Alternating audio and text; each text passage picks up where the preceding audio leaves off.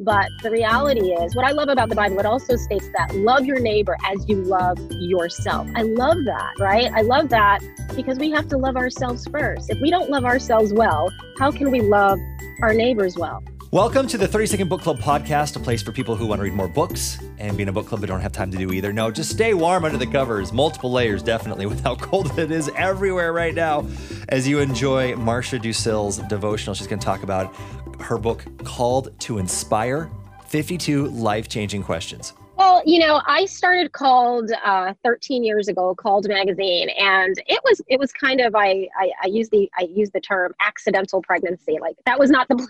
That was not the plan. I had gone to school. I got 3 degrees, all policy related, worked for politicians, and then the Lord plants in my spirit a magazine for Christian women. It really was.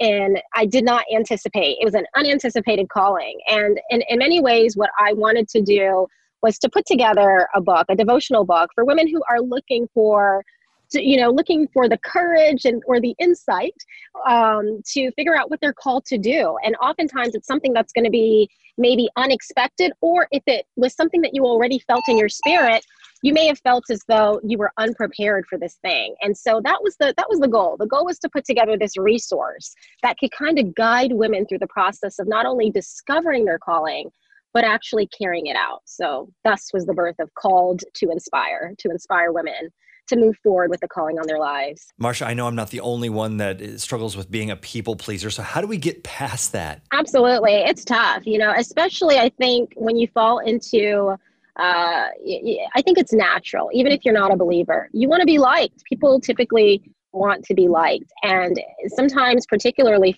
for the book is written for women, so please pardon me if I keep bringing this back to women. We have this good girl syndrome, this good Christian girl syndrome. And a part of that is we often try to please and be approved by a variety of people, by various people. But that doesn't mean that we don't want to be liked. Of course we want to be liked, but we have to remember that if we're constantly adjusting and changing for a particular person or a particular audience, there will be no stability in our lives. And the reality is, though we want to love everyone, right? Our goal as believers is to please one, and his name is Jesus Christ, who is our Lord and Savior. And the reality is, if we keep our eyes on Jesus, we will end up pleasing the right people anyway, right? And even when we don't please them, the Lord will have a purpose in our obedience to him.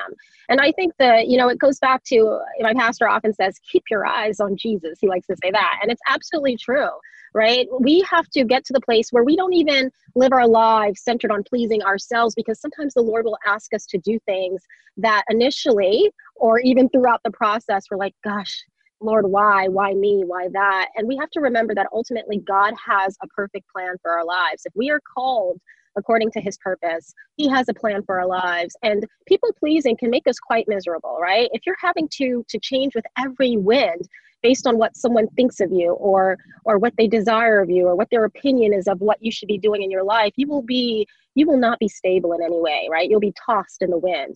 And so the Lord has called us to keep our eyes on him, and to find that the only one who can really quench the thirst that we feel as individuals, that thirst for love, that thirst for approval, that thirst for direction, that thirst for affirmation, that is the Lord. He's the only one who will ever be able to fulfill that need and that desire within us. I don't know why, even during COVID, Marcia, I've had an issue with this. I know a lot of moms are having problems with this too, that we just don't have time to find rest. So how do we make rest a priority? Yeah, that's just it. You have to just do it. You have to make rest a priority. I love the fact that the Bible states that God rested on the seventh day. He's God in all his power and all his might. Do we really believe that the Lord needed to rest? Of course not. Of course he didn't need to rest. But I believe that the Lord put that in there, placed that in the Bible. He rested on that day just to set that example so that we can see that even in all of his strength and all of his might, right, and all of his power, he still rested. And so rest is going to have to be something that we just recognize and that we prioritize. There will be so many things in our lives that we don't really have an inclination to do, but we have to do them anyway, right? And we have to do it before our bodies start to shut down without our permission. And so I love that in the Bible, it talks about God resting on the seventh day. We all know that God does not need rest. He is all powerful. But he did that to send us a message that even in all of the work that we're doing, God is not anti-work, right? Clearly not, right? In all of the work that he has, all of the good and all of the work that he does, God still prioritized rest, and we have to do the same. It's going to be a choice, ladies. We will always feel as though we have to keep going and being everything to everyone. But the reality is, what I love about the Bible, it also states that love your neighbor as you love yourself. I love that, right? I love that because we have to love ourselves first. If we don't love ourselves well, how can we love our neighbors well? And so let us love our families, love our jobs, love our ministries, love our neighbors, love our children, as much as we can love ourselves and as much as we do love ourselves, which means that rest is a part of love, right? Our bodies need rest. Rest will be a part of love. I think we've all come up with excuses in our lives saying, God, I can't do X, Y, or Z because I don't have the capacity. You talk about that in your devotional. The Bible teaches that God gets all the glory, right? We're supposed to shine so that glory will be shined upon the Lord. We are here to glorify God. And if we have all the resources, all the strength, all the capabilities that are needed, how will God get any of the glory, right? I don't know about you, but I'm never inspired by someone who seems to have always lived a perfect life. You're like, well, great, they should have accomplished that because everything in their lives were perfect, And the most inspiring stories are going to be the stories of people who had some level of struggle, right? Someone who was an overcomer. And that's what we're called to be. We're called to be overcomers, not because God wants to see us suffer. Of course not. The Lord loves us. But because there is inspiration and glory on the other side of it. We should be able to look at our lives and say, my God, look what you did in my life. My God, look what you brought me through. And then other people are supposed to look at our lives and our accomplishments and be able to say, wow, look at God. The goal is not for us to look great. The goal is that we are a light that shines and reflects God's glory. And the reason why the Lord loves to use the Davids of the world, right? The runts. I love the story of David because, Samuel goes to David's father and asks, are these all of your sons? His father didn't even think to bring David to be crowned or even considered to be crowned. He was like, oh, you mean the runt? I believe that's said in the Message translation, the Message. And I love that translation. Oh, you mean the runt? Yes, the runt of the litter, the one who is the smallest, the one everyone overlooks. That's the one that the Lord chooses to use. Why? Because he's able to get the most glory when we are unqualified. And so instead of looking at ourselves as being unworthy, we have to remember that it's not our might, our intellect, or our abilities that qualify us. It's our heart, right? The Bible says that God looks at the heart. Man looks at outside appearances, but God looks at the heart. And he will take anyone from anywhere and use anything to get his work done. Why? Because at the end of all of that, he will get all the glory. So we've all read the story about the Proverbs 31 woman, but you say in your book that people often overlook her strongest trait. What is that? This woman was a disciplined woman, right? This was not a woman who, was just doing things or inconsistent. The Bible talks about how disciplined she was. Even before her servants or her family was up, this woman was up before all of them, adhering to this routine that she had created. And she was extraordinarily disciplined and accomplished, which is very interesting.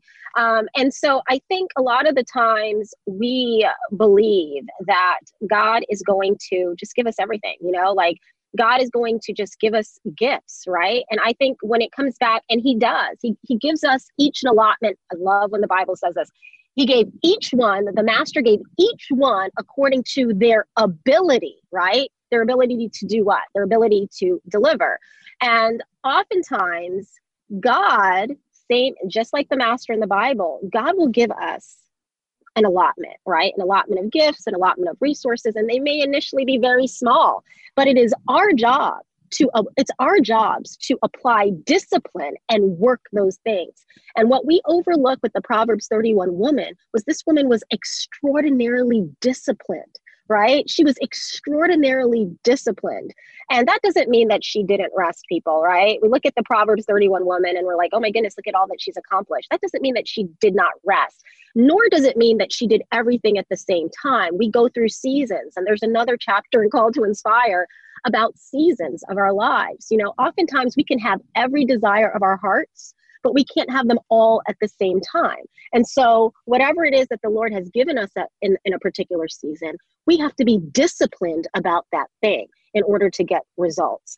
I remember I had interviewed Joyce Meyer years ago, maybe 10 years ago. I think it was 10 years ago for Called Magazine. And she said something I'll never forget. She said, people want what I have, but they're not willing to do what I had to do to get it. And I'll never forget that. People want what I have, but they're not willing to do what I had to do to get it. A part of what makes the Proverbs 31 woman so phenomenal was her discipline.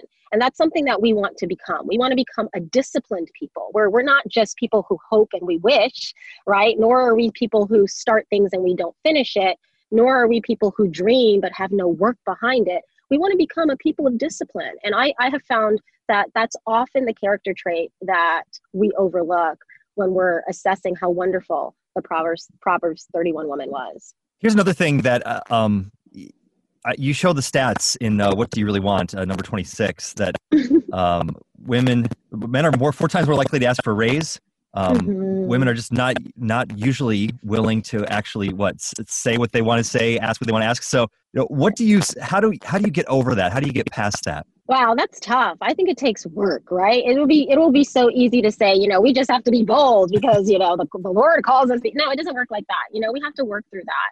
I also think there's an art that I have not quite yet mastered that I'm still working on, where we get to the place where we can ask for what we want in the right way, right? And so where our boldness can be enveloped in grace, right? Both can happen simultaneously. But yes, I love that statistic. It states that men are more likely to ask for a raise. That's one of the many reasons that women typically make less than men. Of course, there are other systemic issues, and we don't want to ignore that. But in many cases, another element is that women are not willing to ask for the raise. And when they do ask for the raise, they ask for less, right? And so I think that's an issue of we need to understand that we have permission to recognize our worth, right? Humility is not insecurity. Humility is not insecurity. In fact, I like meekness even better, because meekness is power under control. And we as women, we have to realize that and recognize and embrace that we have been called to be powerful, right? Having grace and being meek does not mean that we are weak, right? It does not mean that we are weak, nor does it mean that we have to cover our light and be bashful about the gifts that the Lord has given us and the gifts that we have developed. We can go boldly before the throne of God, but we can also go boldly in business and in ministry and in our professions. And we can ask for the things that we want. In that particular devotional, it's not only about asking for what we want financially. It's also about asking for what we want in life. If you're single and you want a husband, if you want to be married, you do not have to pretend that you do not want to be married. You don't have to pretend that you are content being single. You can say, no, what I really would like to do, what's really on my heart is that I really would like to be married. I'd like to be a wife. Maybe I'd like to be a mother. And you never know, just by vocalizing that, just by sharing that, someone might say, you know what? I have a friend who might be perfect for you.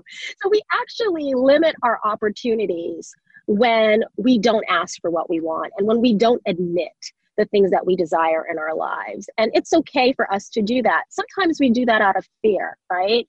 Sometimes we say, I shouldn't admit that I want a child, or that I want to be married, or I want to start a business, or I want to launch a ministry, because what happens if that does not occur? We have to overcome that. That's going to be very difficult, and decide that if I'm going to open the gateway for these things to flood into my life, I have to make it known so that when certain opportunities present themselves, people think of me. They will come to me because I already stated that this is something that I welcome in my life. So we just have to really start to trust the Lord with our desires. The Bible says that the Lord will give us all the desires of our hearts. He will give us the desires of our hearts. Another translation of the Bible for another scripture says that the Lord delights in every detail of our lives. That's in the New Living Translation. Love the New Living Translation. Tyndale House Publishers, just a little plug. I use mostly the New Living Translation in the Bible, which is published by Tyndale House Publishers. But that scripture is that the Lord delights in every detail of our lives. Every detail includes the details that we kind of don't want to share because we're afraid that those details won't happen. That little detail where you think, oh, how insignificant is it that I want to be a mother? How insignificant is it that I want to be a wife? These are not things that I really need to involve the Lord in, or I shouldn't necessarily freely share. And that chapter, that particular devotional is saying that, listen, not only should we ask for what we want, but we should believe that the Lord will grant us what we want, and be confident in that thing. Now, in the time of social distancing, Marcia, a lot of people are talking to themselves because they have no one else to talk to. but I mean, let's just be honest, right? Yes. Yes. But you actually, in one of the devotions, How Do You Talk to Yourself, you say that is actually a good thing and it's biblical. Yes, absolutely, it is biblical, and we have to, we have to talk to ourselves, because if we don't talk to ourselves, the devil will talk to us. And not only do we talk to ourselves, we have to talk to ourselves using scripture. We remind ourselves that I am beautifully and wonderfully made. When we start to feel insecure, we feel as though we're inadequate. We talk to ourselves when it's time for us to be bold and ask for a raise that we have earned and we deserve.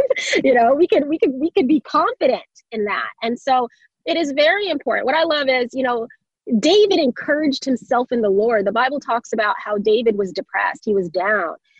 Many of us sometimes are down, especially during these difficult times. And we can also encourage ourselves in the Lord. That doesn't mean friends and family won't encourage us. The Bible talks about the Holy Spirit ministering to us. That doesn't mean that won't happen, but it just means that we can also encourage ourselves, just like David encouraged himself in the Lord. We can encourage ourselves in the Lord, and there are many, many research studies actually. And I love in Call to Inspire, because my background was more policy and academic. I use a lot of studies throughout the book. There are many studies that have proven that self-talk has many beneficial results. And so go ahead, talk to yourself, encourage yourself in the Lord, and do it with grace and compassion, the same way that you would give it to a friend, that you would give encouragement to a friend. Sometimes we are just so impatient with ourselves, so intolerant with ourselves, but we must encourage ourselves the same way that we would encourage a loved one or someone that we care about. So good. I think another thing that's a little tough during this time is finding joy. And that's why I really liked your 49 devotion number 49, talking about joy and how it isn't what we think it is. No, right? Joy is not this happy-go-lucky thing. If that were the case, well, goodness, I would never feel any joy. Can I tell you? I tell you, because sometimes life circumstances are so tough, right? But we can find joy in knowing that God has a calling on our lives. He has a purpose for every single thing in our lives, right? We can find joy in the hardship that we feel. Why? Because God is going to use that hardship in order to advance his kingdom in some way. Maybe we're going to inspire somebody else with that. Maybe it's going to build character within us. We can find joy in knowing that God has a plan for every single thing that we are experiencing. And so we could find joy in the Lord. That doesn't mean, joy, that doesn't mean that everything will go as planned, right? That's not the way that the Lord works. And I wish he would work differently sometimes, right? I wish that he would work differently sometimes. But once again, it goes back to what we chatted about earlier. Where is the glory in that? Where is the purpose in that? Where is the inspiration in that if everything is just going so perfect in our lives? Who gets inspired by that? So we can find joy despite the storms that surround us, because we know that we serve a God that will never abandon us. We serve a God who has a purpose for everything, that all things will work together for the good. All things will work together for our good and for the good of other people that we will encounter along our journey. And that is true joy.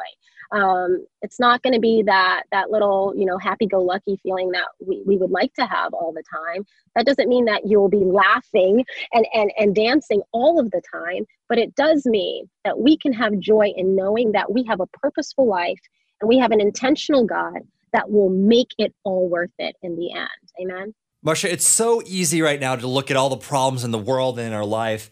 And you talk about in your book also, how important being thankful is and gratitude. So how do we give thanks? It's interesting because I got the idea of this chapter. I was chatting with a girlfriend of mine who was just going through a really, really tough season. Her husband was ill and she had just lost a great paying job, all the things that can really make a person down. And I said to her, well, let's try a gratitude list. I was that friend, that friend that you don't really want to talk to when you're down because you just want to complain. You're like, oh, Marsha, just let me complain. I was like, let's try a gratitude list. Let's just see how many things that we could come up with. Can we come up with 20 things?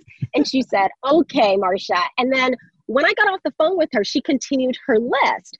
And she had gotten to over 100 things that she was thankful for. And what's even better is that this woman, my friend, literally less than a week later, she got a job that paid better than the job that she was depressed about. And I believe that it was because she was grateful. And I think that we serve a God who has feelings. We are made in the image of God. He has feelings. The Bible says that at one point, God regretted the day that he made man. Can you imagine? Which means that man hurt his feelings, right? Mm-hmm. And we have to remember that God has feelings. And if we have a relationship with the Lord where we can only enjoy his company when everything is going right, every time, where he becomes an ATM machine to give us a slew of things, then what kind of relationship is that? Sometimes it's the best time to be grateful is not when you feel good about your life, but when you feel down, when you say, you know what, Lord, I thank you that my family is still living. I thank you, oh God, that we still have a roof over our head. I thank you, oh Lord, that I'm still able to do X, Y, Z, despite all the terrible things that seem to be going on in your life. And that doesn't mean that you still can't ask the Lord for what you need, what your needs are. It just means that you have to be grateful. And the Bible says to come into his presence with thanksgiving in your heart. I love that, right? Because it tells us, how do we get closer to God? We get closer to God by coming into his presence with what?